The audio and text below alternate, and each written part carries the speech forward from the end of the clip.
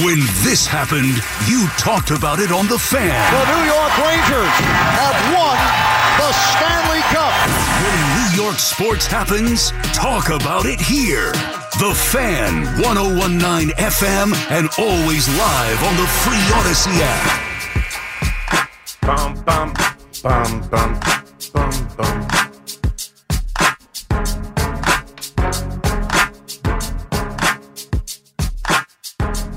.302 McMonagle here with you. 877-337-6666. This is a beat that makes me think of, I know it's 50 Cent, but it makes me think of Eminem, who's my other great musical fandom. I'm obsessed with Eminem, particularly, the early 2000s Eminem. But got some news about my other favorite musical act, the Beatles, my real favorite musical act. We'll get to that later today. But let's get to the football a little bit. We'll get back to the baseball. We'll get to the Knicks as well. But let's talk about this football game the Giants are about to play against the Las Vegas Raiders. Now, it's funny because yesterday when the news broke on this show, believe it or not, well, not particularly, during this show, should I say, that they were firing McDaniels, they were firing the GM.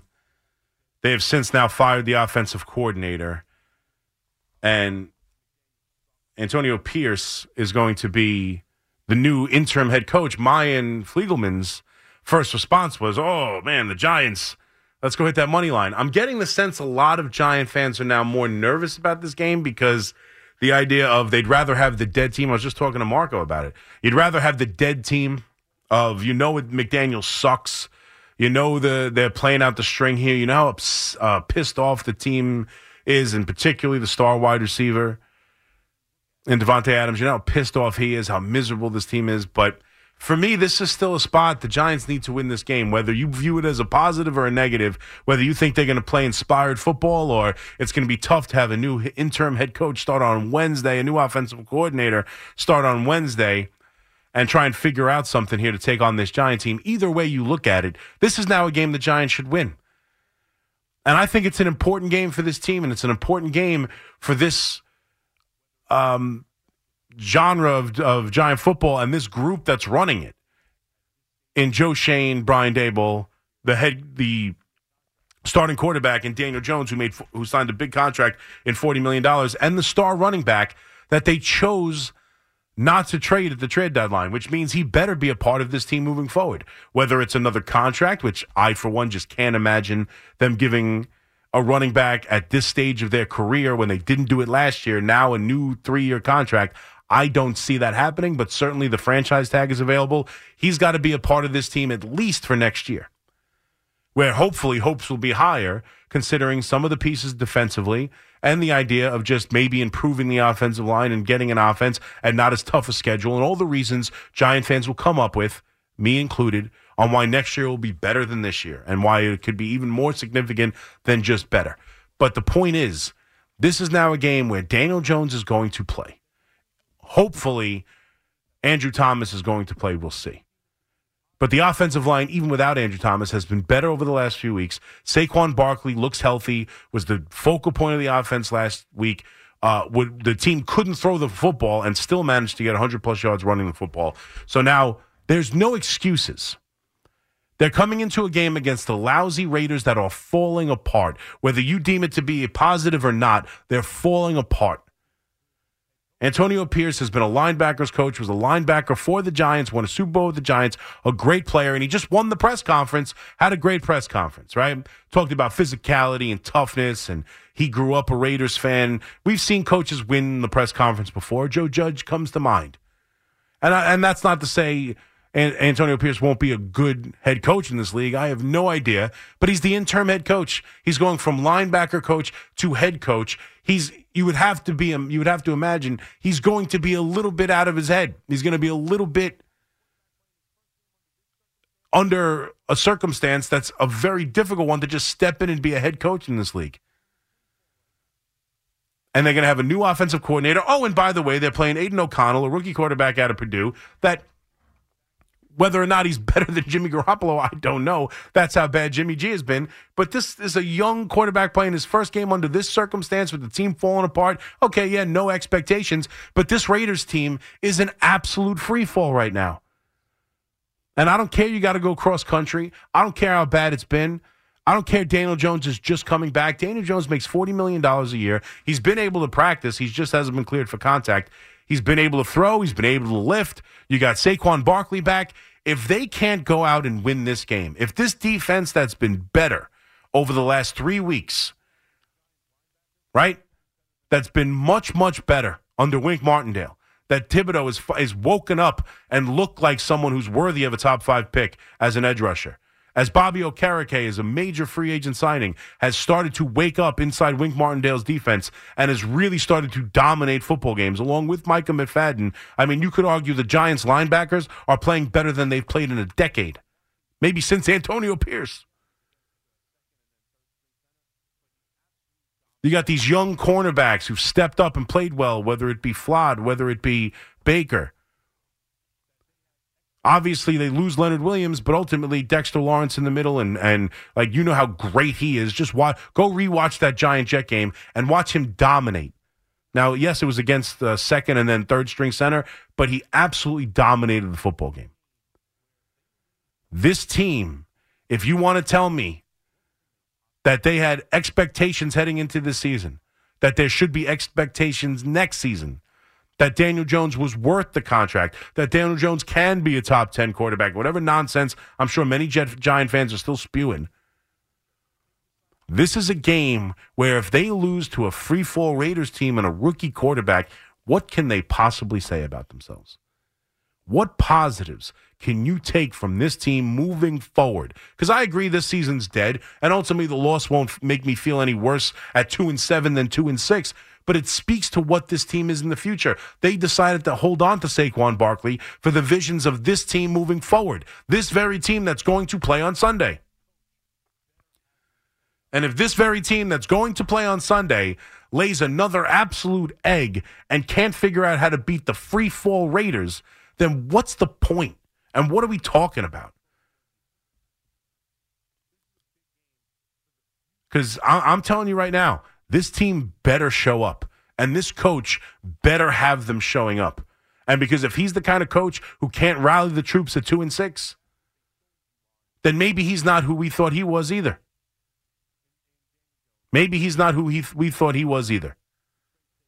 This is a big game for the future of the team. It's going to be a check mark for or against the head coach, the quarterback, the running back, and namely the three of them together. Because that's what they sold you on when they gave him a contract in Daniel Jones. When they decided not to trade Saquon Barkley, they told you coach, quarterback, running back, and this offense can work, will work. We believe in it. We believe in this defense. We believe in those three pillars of the team. And if they crap the bed and they score 7 points, or they look miserable in this game against a lousy Raiders defense. I heard Keith talking before about this defense. Yeah, they held those Lions to some field goals. I thought the Lions had a terrible game plan inside the red zone. Gibbs ran all over them. They had 400-plus yards of offense. This Raiders team stinks. And maybe they'll be galvanized by the idea of firing their head coach, or maybe they'll just fall further into free fall. I don't know. But I know the Giants should win this football game. I know the Giants should be able to go beat a lousy Raider team with a rookie quarterback, with a brand new interim head coach, and a disaster of a franchise. This will be a mark not just against this team this season. Who cares? It's about what they told us when they gave Jones the contract and what they told us when they didn't trade Saquon Barkley. Those two are the future. That's what was said. Those are the statements made, not with words, but with actions over this offseason and then the trade deadline. Daniel Jones is our guy. He's $40 million a year. Although we franchise tag Saquon Barkley, we ain't trading him. I don't care. We're not even going to answer the phone because he's our future. Well, if those two players who are designated the future, along with the coach of the year last year, can't go beat the lousy Raiders, I don't want a piece of that future. And now I question that future. And now I'm frustrated that they decided that that was the future. Yeah, it's one game, but they better turn this thing around. They better show me some freaking hope for those three guys. Coach, quarterback, running back. Big week for the New York Giants. 877-337-6666. We'll still take your phone calls on the baseball, but we want to start getting into the football here in the 3 o'clock hour because I do think it's a big game for the New York Giants as we turn our attention to Week 9. We'll get to the Jets as well, playing a Chargers team on Monday night, so we have an extra day to get into the Jet game as well. We'll have Monday morning to talk about them, but obviously a big game for them. Obviously a game as they look to play the Raiders next week, but obviously a game for the Jets that if they want to be the kind of team that makes the postseason, if they want to be the kind of team that even with Zach Wilson, and he became a major talking point of the show yesterday morning, boy did he ever. If they want to be a team that can make the postseason with Zach Wilson, if you want to be that kind of Jet fan who says, hey, I heard a couple call this morning, hey, they've won 3 games in a row. Hey, I guess that Broncos win wasn't that good. How they went out and beat Kansas City. Followed that up with a win against the Eagles, and I don't care how you win, they beat the Giants too. I don't care how ugly it was. 3 wins in a row. Zach Wilson doesn't make mistakes. Zach Wilson ripped the ball down the field at the end of the game. Big plays. Zach Wilson can do it. This team is good enough to make the playoffs as is. They're a playoff team. Well, playoff teams win games in their building. Plain and simple. Plain and simple.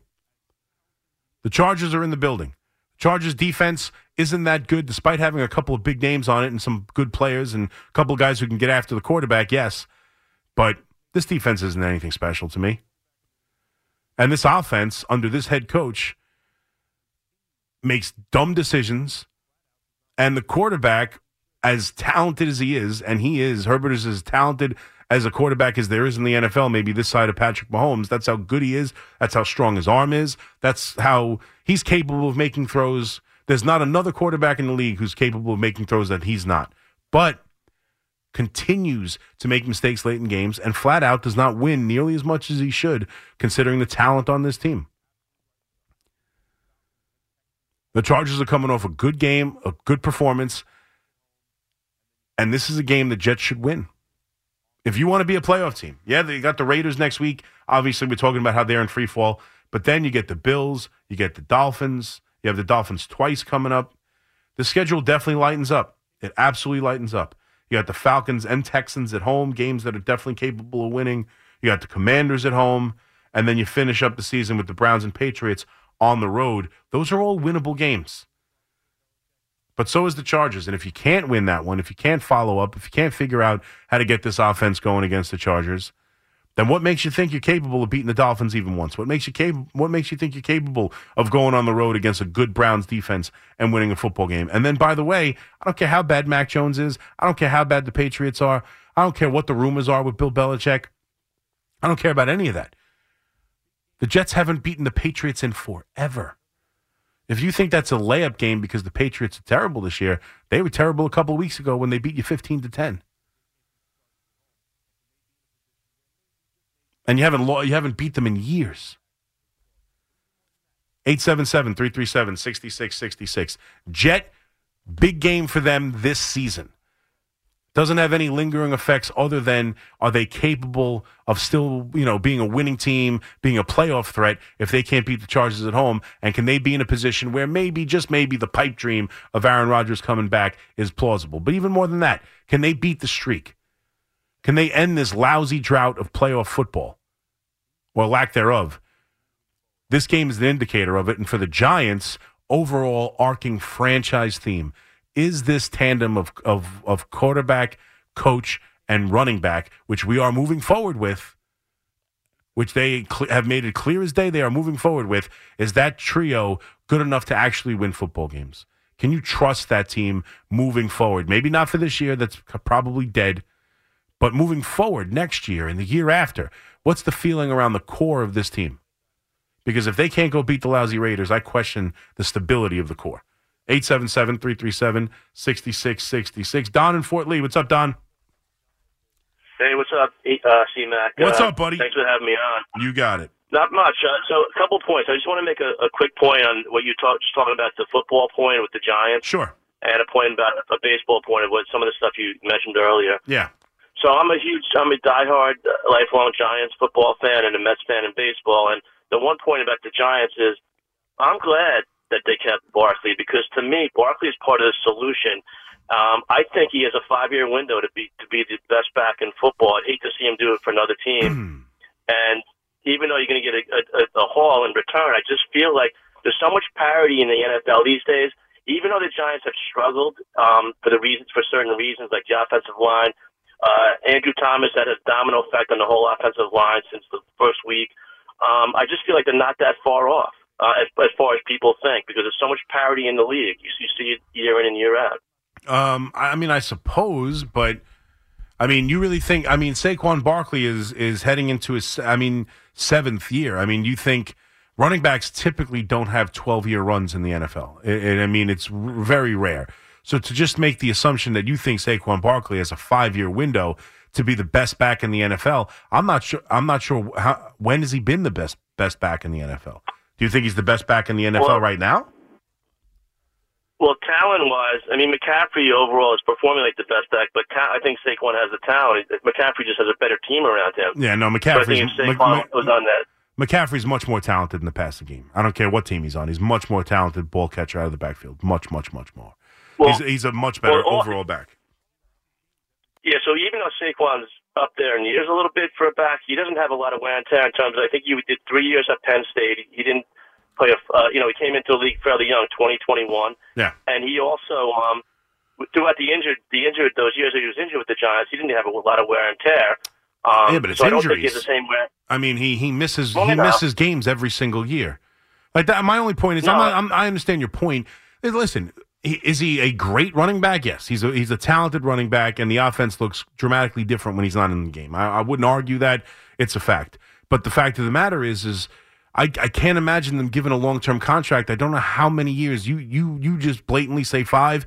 You might be right. It's not impossible. It's highly unlikely. It's really very rarely seen inside the NFL where you get a running back to be good to have a 12-year career.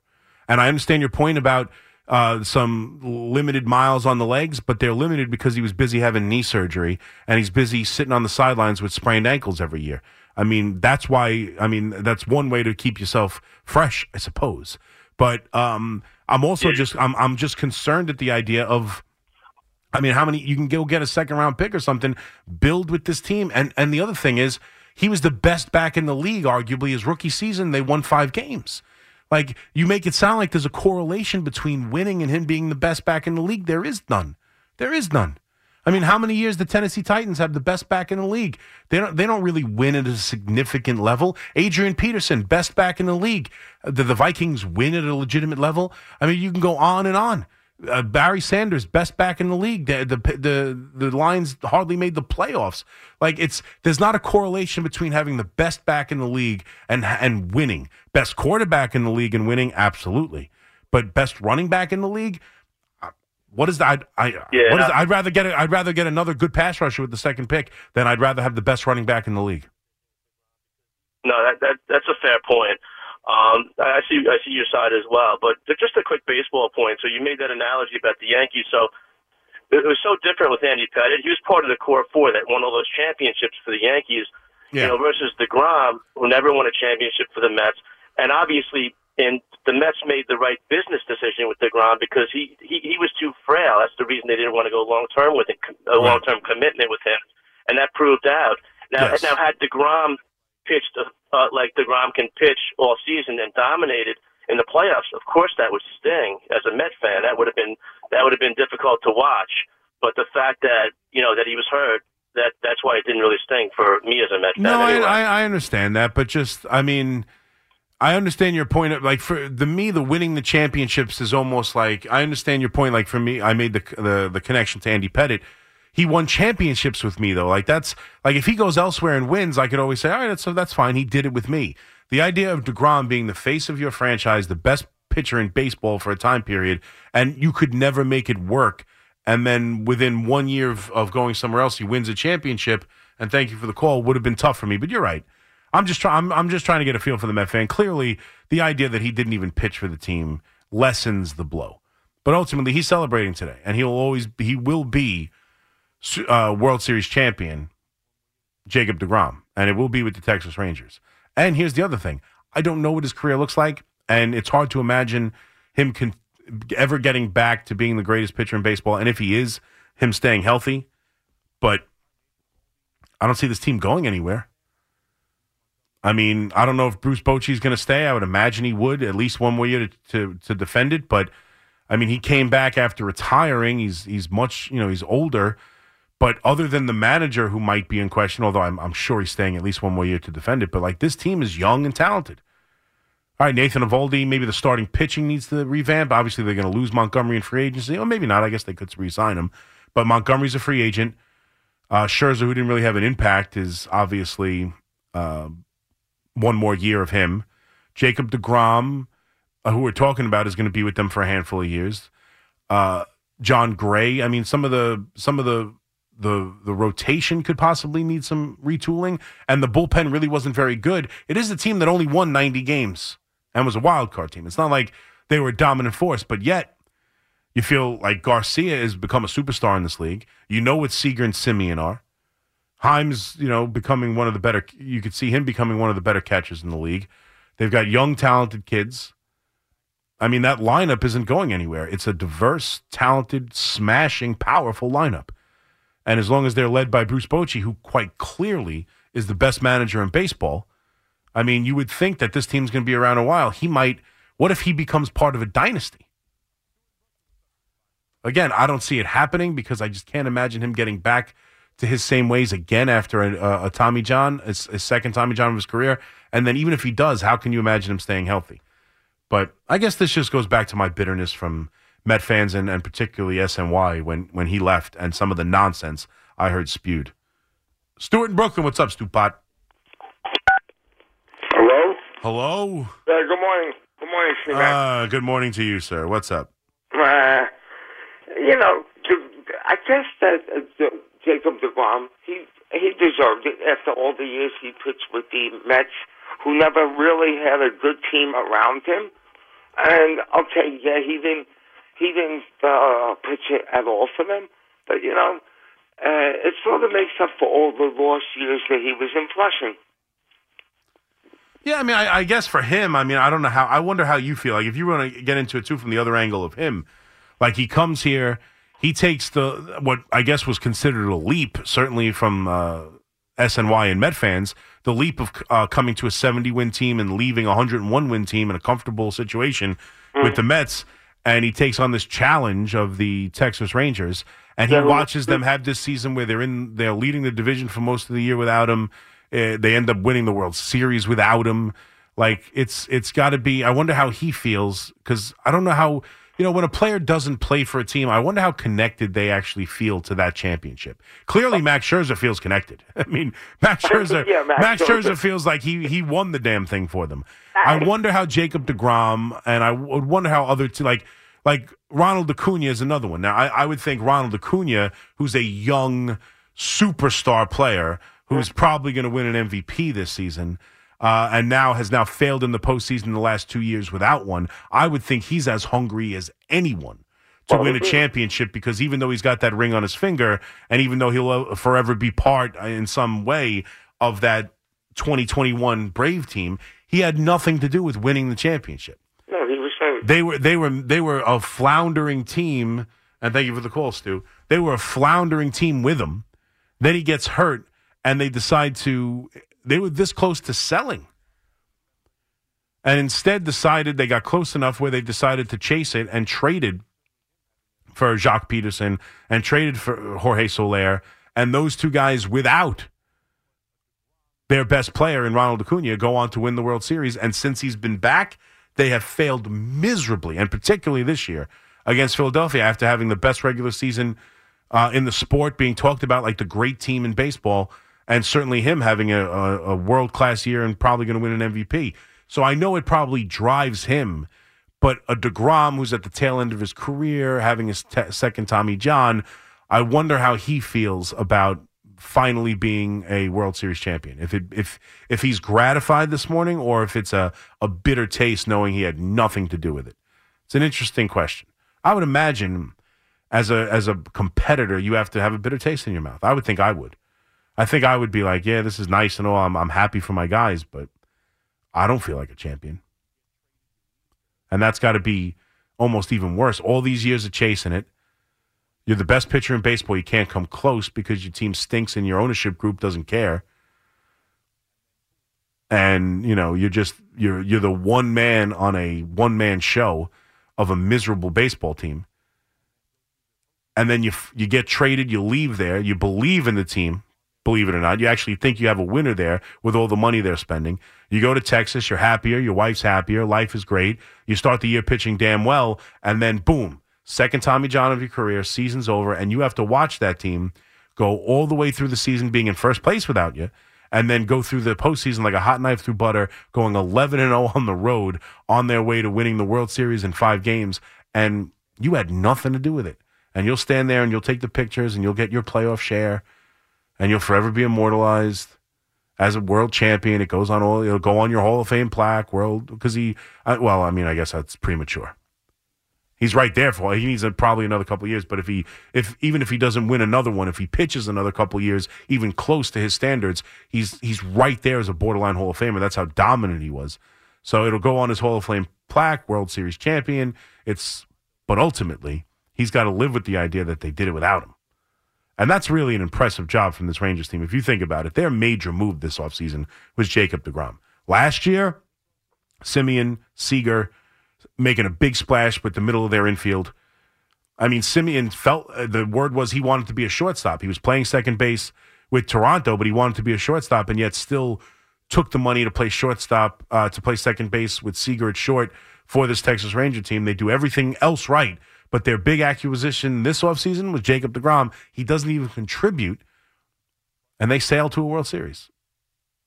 I guess I shouldn't say sail. They did have to win games 6 and 7 on the road against the defending World Series champs. But, I mean, they were they were a great playoff team. Great playoff team. It's hard to build. It's hard to figure out. But they do a couple of things that spend money, trust your manager, develop your farm system. It's not complicated. It's simple. But it feels like there's a couple of teams in this city that struggle with it.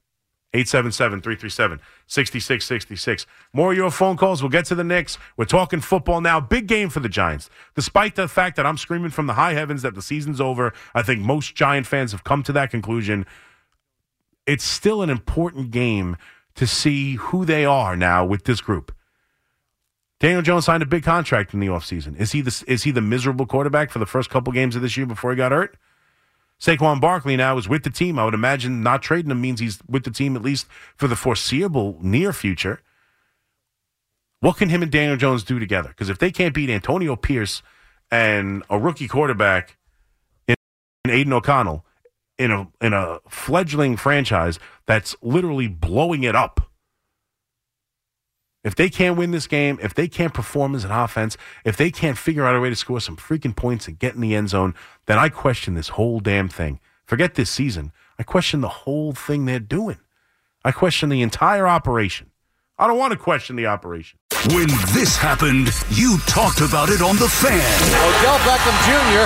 made the catch with one hand for the touchdown. Wow, what a catch by the rookie. Ridiculous. When New York sports happens, talk about it here. The Fan, 101.9 FM, and always live on the free Odyssey app.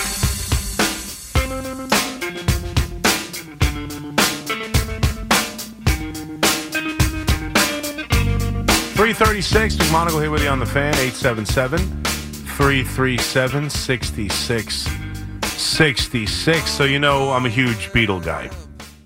I've talked about this a lot, obviously, on the show. If you listen, you know, huge Beatle fan. And obviously, news coming out of Beatle world. How about this? And worlds colliding for me, which is amazing because this is the second time in the last couple of years that my worlds are colliding. But just real quick, the Beatles today, November 2nd, which, by the way, a couple of birthday shout-outs. My sister, happy birthday, Jess. 38 today. Congratulations. You made it. I don't know what that means, but happy birthday. And I believe Brian Monzo, too. Happy birthday, Mons. Anyway, today, the Beatles are going to release what is being called the last song ever. The last Beatles song ever. Now and Then. I guess it's an old recording that Yoko found of John laying around. They've done some work with it, some AI work with it. Not to completely means AI doesn't mean they made it up. It's all real stuff. But AI somehow helps isolate instruments. They're able to do different things. But Paul McCartney's put work into it. Obviously, Ringo Starr's put work into it. And they've even found some old stuff from George Harrison to put work into it somehow. I don't know. But it's all four Beatles contributing to a brand new song called Now and Then. It's going to be released, I believe, today at 10 a.m. So I'm looking forward to that. I believe Peter Jackson, who is the director of Lord of the Rings, which is how worlds collide. I'm a huge Lord of the Rings guy as well. Peter Jackson, who directed the Get Back documentary that was on the Disney Channel a couple of Thanksgivings ago, maybe 2 years ago now, I guess. He's directing a music video for it, so I'm looking forward to that. And then Fliegelman tipped me off on some new information I got to get into. I'm looking forward to it. They announced that there will be a new docuseries on the assassination of John Lennon, on the murder of John Lennon, on Apple TV, which I don't have, so I'll have to figure out a way to watch this. But a new docuseries on the murder and assassination of John Lennon, which will be narrated by Kiefer Sutherland, which I'm a huge 24 fan. So, I mean, just worlds are colliding. The Beatles seem to just be wanted to get involved with every aspect of my hobbies and joys and my passions. I love 24. I love Lord of the Rings, and somehow they're all getting intertwined with the Beatles. But a documentary on the assassination of John Lennon, the murder of John Lennon, sounds interesting. I mean, I know a lot of the details. I actually had a caller a few months ago, maybe a year ago, give me this great story about how he was a studio musician and worked on some of the last music John Lennon ever did, and like got to hang out with him and smoked a cigarette, just him and John, like a week before he died. But anyway, that just sparked my memory of that. But I'm interested in hearing a documentary series narrated by Kiefer Sutherland on the assassination of John Lennon. That's up my alley. So we got a couple Beatle things coming out. I'm looking forward to the song. I'll give you a full review tomorrow. I know you can't wait. On a Football Friday, I'll take 10 minutes out to tell you what I think about a Beatles song. Very excited about it. 877-337-6666. I'm also excited about the prospect of a certain outfielder who currently plays for the San Diego Padres being traded to the New York Yankees. Go do it, Brian. Everyone hates you, Brian. We can't stand you. Can't stand you. We cannot stand you, Brian. People are dressed up on Halloween as an idiot in a sleeping bag, sleeping on the street just to make fun of you. Your Yankee fans hate you. Go out there and trade for Juan Soto, which I believe the Yankees would do and would at least attempt to do if Juan Soto was available. But that's the question. Is Juan Soto available? And we've talked about it. We've went through it. But there was a piece of information that came out yesterday that I think sheds new light into the topic of whether or not Juan Soto may be moved by the San Diego Padres. Evan Drellich, who does an incredible job for The Athletic in covering baseball, was one of the key members in the Astros cheating story breaking. He has unearthed, and I don't know how much he unearthed necessarily, but the story that the San Diego Padres borrowed took out a loan for $50 million to help pay off all kinds of things, including payroll in what is deemed a short-term cash flow issue. $50 million. Now, while this is not uncommon necessarily for Major League Baseball teams and other teams to do, and it is being spun by some in the San Diego and Major League Baseball inner circles as, hey, they're not in such bad financial standings. They had no problem qualifying for a $50 million loan.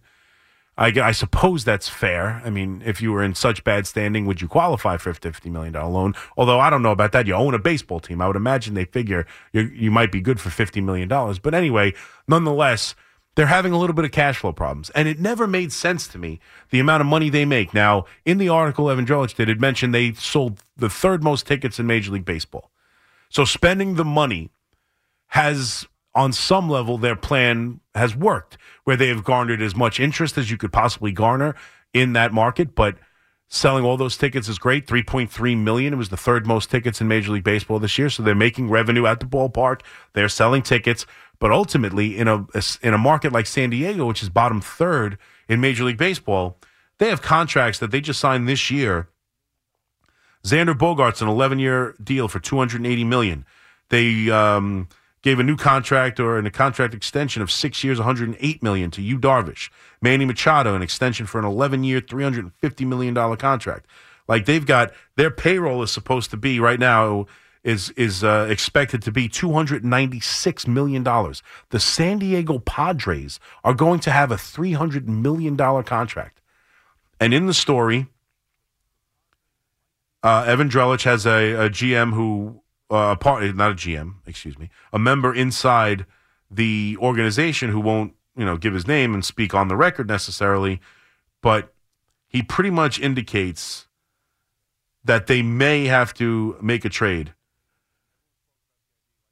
The Padres might be in a position where they feel a need to trade another star, Juan Soto, to better their franchise. Better their finances. There's no guarantee he wants to stay. He's talked about, and everyone's talked about the idea he likes being on the East Coast. It's close to the Dominican and his family. I don't know if he'll stay. He's making a ton of money this year. And if he's not going to stay, and even if he could stay, how many contracts? That's not even the contracts I mentioned, aren't even talking about Tatis and the money they gave him in a long-term deal. I mean, $300 million. I don't care how many tickets they sell. Like, it's the San Diego Padres. The market doesn't dictate it. At some level, they can't just sign everybody. They're going to turn around and give Juan Soto a $500 million contract, a $450 million contract, bare minimum. And, for the next 10, 12, I don't know if I see it. And especially now that they're having short-term cash flow issues and need to borrow $50 million and have different guys inside the organization tell Evan Drellich that you can connect those dots, that they may need to move on from a star. Like, it makes perfect sense to trade Juan Soto. It makes perfect sense. Now, I don't know if it'll be at the deadline or in the offseason, if they want to chase a championship, if that's their overall marketing goal. I understand that the owner has some health issues. I don't know if he's chasing a championship. And the idea of see how the season goes, and God, you lose him at the end of the year, you'll live with it, certainly if it wins you a championship. But ultimately, you're never going to get more than you are right now. You probably won't get people willing to eat the amount of money they'll be willing to eat now. And that's really the question for the Yankees, because I think they would give up the prospects. The Yankees need to be willing to eat money and take some of the money from this year as well, from Juan Soto. You just have to do it, Hal. Pony up, and then you got to pay the man $450, $500 million. That's what you need to do. And we've all been talking about it just because, hey, Juan Soto fits. Juan Soto's a great player. Juan Soto's going to free agency is impending. Like, it was just an easy thing to just mention. But now there is legitimate news that puts the Padres in a financial predicament. That sounded terrible. Predicament. I don't know why I feel like I'm saying that word completely incorrectly. They're in a financial situation where they're needing to borrow money to make payroll. And they've signed all these other contracts. I think they're going to trade Juan Soto. And the question is to who? And if it's to anybody else, the Yankee fan base might just mutiny. 877-337-6666. Let's get back to the calls. Mitch and Mystic. What's up, Mitch? Hey, C-Mac. I mean, I listen to everybody on the fan, and when I think of you, it's a balance of reason and passion when it comes to the Giants, and that's a compliment. Well, thank you very much. I don't see any good coming from thinking of tanking here. We got to get some things together. We got to get Daniel Jones going with Hyatt and some of these guys. And no doubt. And the other. No doubt. And isn't even over. And tanking's not a guarantee. No, I agree. I've never been on the. I don't think many have. I haven't heard a lot of tanking. Now I got a call from Brett in Long Island the other day, telling me I'm talking out of both sides of my mouth because I want to trade Saquon Barkley. That's not tanking. That's not tanking. I'm trading Saquon Barkley for assets for more draft picks. I'm not starting Daniel Jones even though he's healthy is tanking. I'm not trying to lose football games. I want to win this game. 100%. Now that they haven't traded Saquon Barkley, go out there and win every stinking football game for the rest of the year. Shut my mouth up and 100%. make the playoffs. Like that's what I'm trying to do. The Leo deal got an A from 100% on the trade tracker. The Leo deal got an A. Yeah, absolutely. It's not tanking. Do you even want any part of this Caleb Williams kid now that he's talking about wanting ownership and this, that, and the other? I mean, it's not a guarantee, but I don't think anything ever good comes from tanking. Yeah. It's like the fruit of the poisonous tree. It looks good, it's fine, but win some football games. I just don't think I like Bill Parcells. Yeah. I don't think anything good comes from losing. Yeah, I mean, listen, in certain situations it has. Trevor Lawrence was good for the Jaguars to lose. I mean, I guess Andrew Luck and the Colts. There's a couple of situations where it's helped that you're better off getting the better draft pick, no doubt. But you're like put it in Giants perspective. For example, remember when they won the Washington game and it was like, oh my God, what a stupid win! You just lost Chase Young. Well, they got they got Andrew Thomas, who's although hurt a lot of this year, looks like to be one of the top handful at the bare minimum of left tackles in the league. Meanwhile, they traded Chase Young away for a third-round pick. So you never know. But I will say this. While I agree with you, I am not looking to tank. I want to see this offense function 100%. And it's about getting guys like Hyatt involved in this offense and progressing and developing, and Wan'Dale Robinson progressing and developing and getting better. I'm all about it. I wanted this offense to score points and win games, but ultimately what I will say is if the season does go down the tubes, there will come a point where maybe it makes more sense, especially if Daniel Jones, the question marks around him are answered. Like if it's just clear as day that Daniel Jones is not the answer, I still think if you're drafting in the top 5, if that's where they find themselves, you have to take a quarterback. You have to take quarterback. Yeah, I'm just hoping we don't get there with that. And they shouldn't. And honestly, they shouldn't have to get there. They shouldn't have. They should win this game. They should win a lot of the games they play. I think the Green Bay Packers are dreadful. There's no reason why the Giants can't beat the Green Bay Packers. There's no reason why the Giants can't beat Washington again. I think the Patriots are a dreadful football team. There's no reason at home the Giants can't beat the Patriots. But I don't know. Like, I just don't know. They've been so awful, and I understand, but now that's my part of this. Like, Daniel Jones is back. Saquon Barkley is back. Hopefully Andrew Thomas will be back this week, if not next week. And it's time to see what this team can do. Because there was some optimism heading into the season. Let me see. A lot of optimism. Yeah, let me see some of the reason we had such optimism. Like, let me see it. I want to see some winning. I want to see some good offensive play. I trust the defense. The defense might pop up and have a bad game here or there. I don't know. The Cowboys might score 40 again. I don't know. But at least I've seen enough. I know Dexter Lawrence is good. I've seen enough out of Banks to know he's a good young cornerback. Is he a budding superstar? I mean, we'll see. But he's a good young cornerback. It was a good pick. I think Bobby Okereke is a good signing. I like what I've seen from Micah McFadden. Like, I've seen enough from the defense over the last 3 weeks, and we all know with what obviously Dexter Lawrence is, and Kayvon Thibodeau is starting to answer questions. So I'm starting to feel bad. Even if they have a pop-up, but those things happen. Like, they can have a pop-up bad performance that cost the Giants a game they should have won. That kind of thing happens.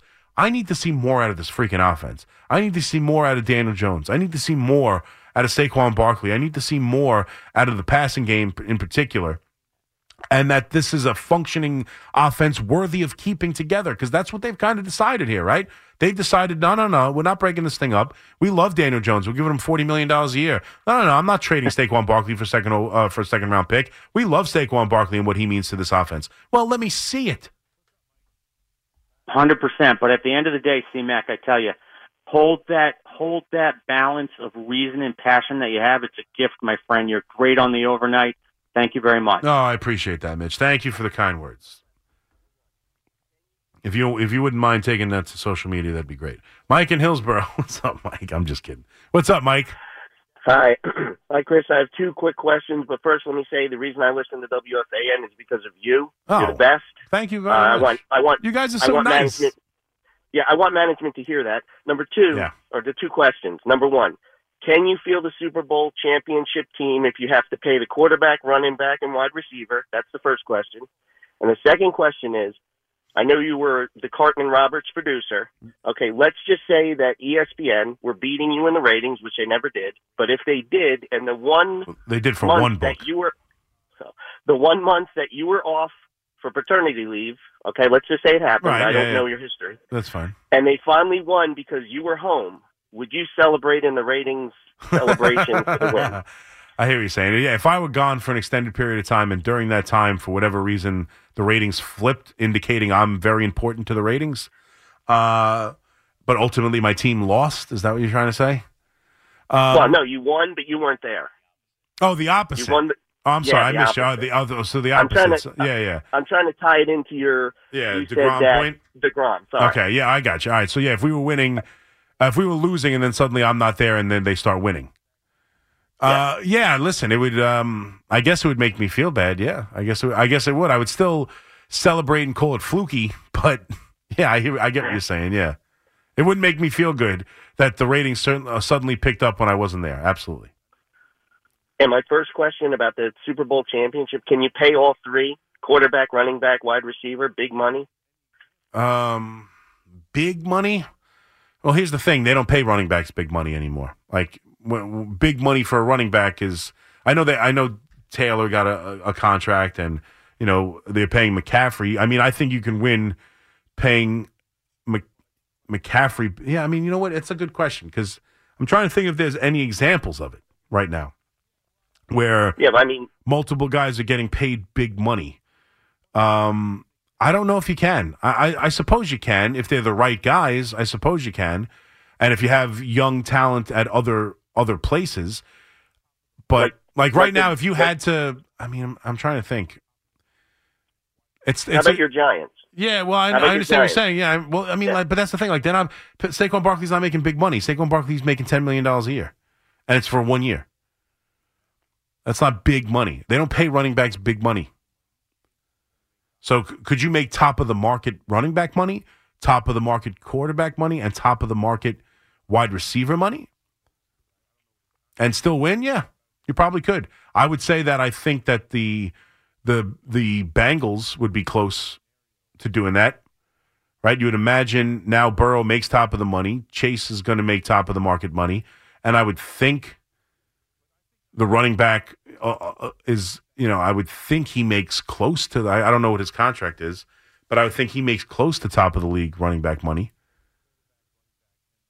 I'm trying to think of another scenario where it's coach, quarterback, wide receiver, running back, all big-time players.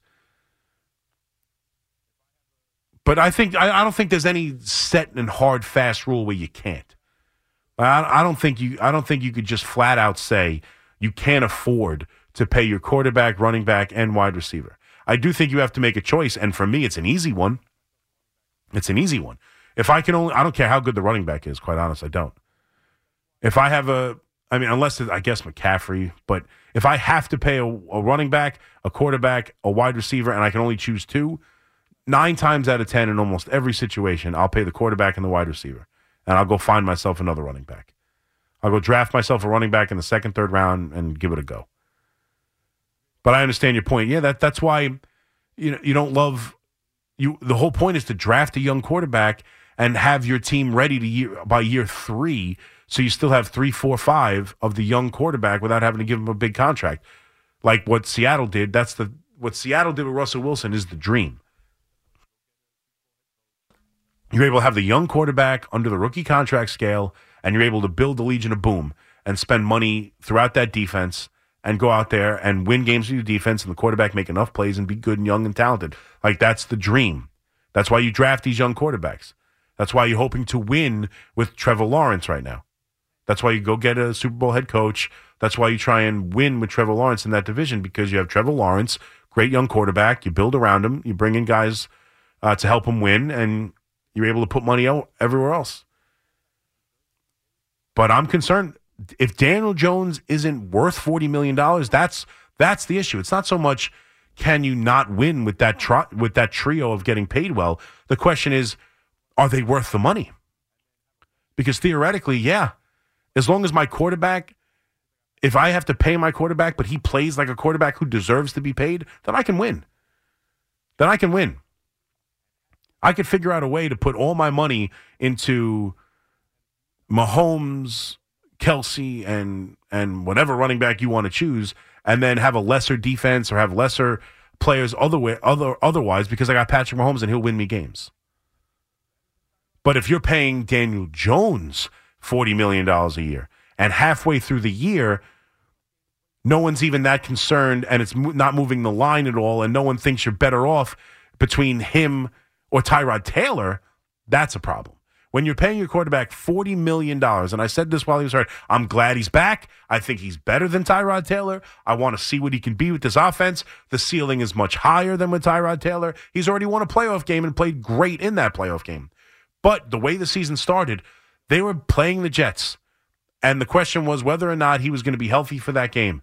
And I didn't for a second think it mattered. I thought they could win or lose against the Jets with Tyrod Taylor the same way they could win or lose against the Jets with Daniel Jones. And for $40 million, I should feel a hell of a lot more like I need Daniel Jones back than I did. That's the problem. It's not so much can I win with paying them. The question is he worth the money? Especially at that position. If the quarterback's worth the money, then can I win? The answer is yes.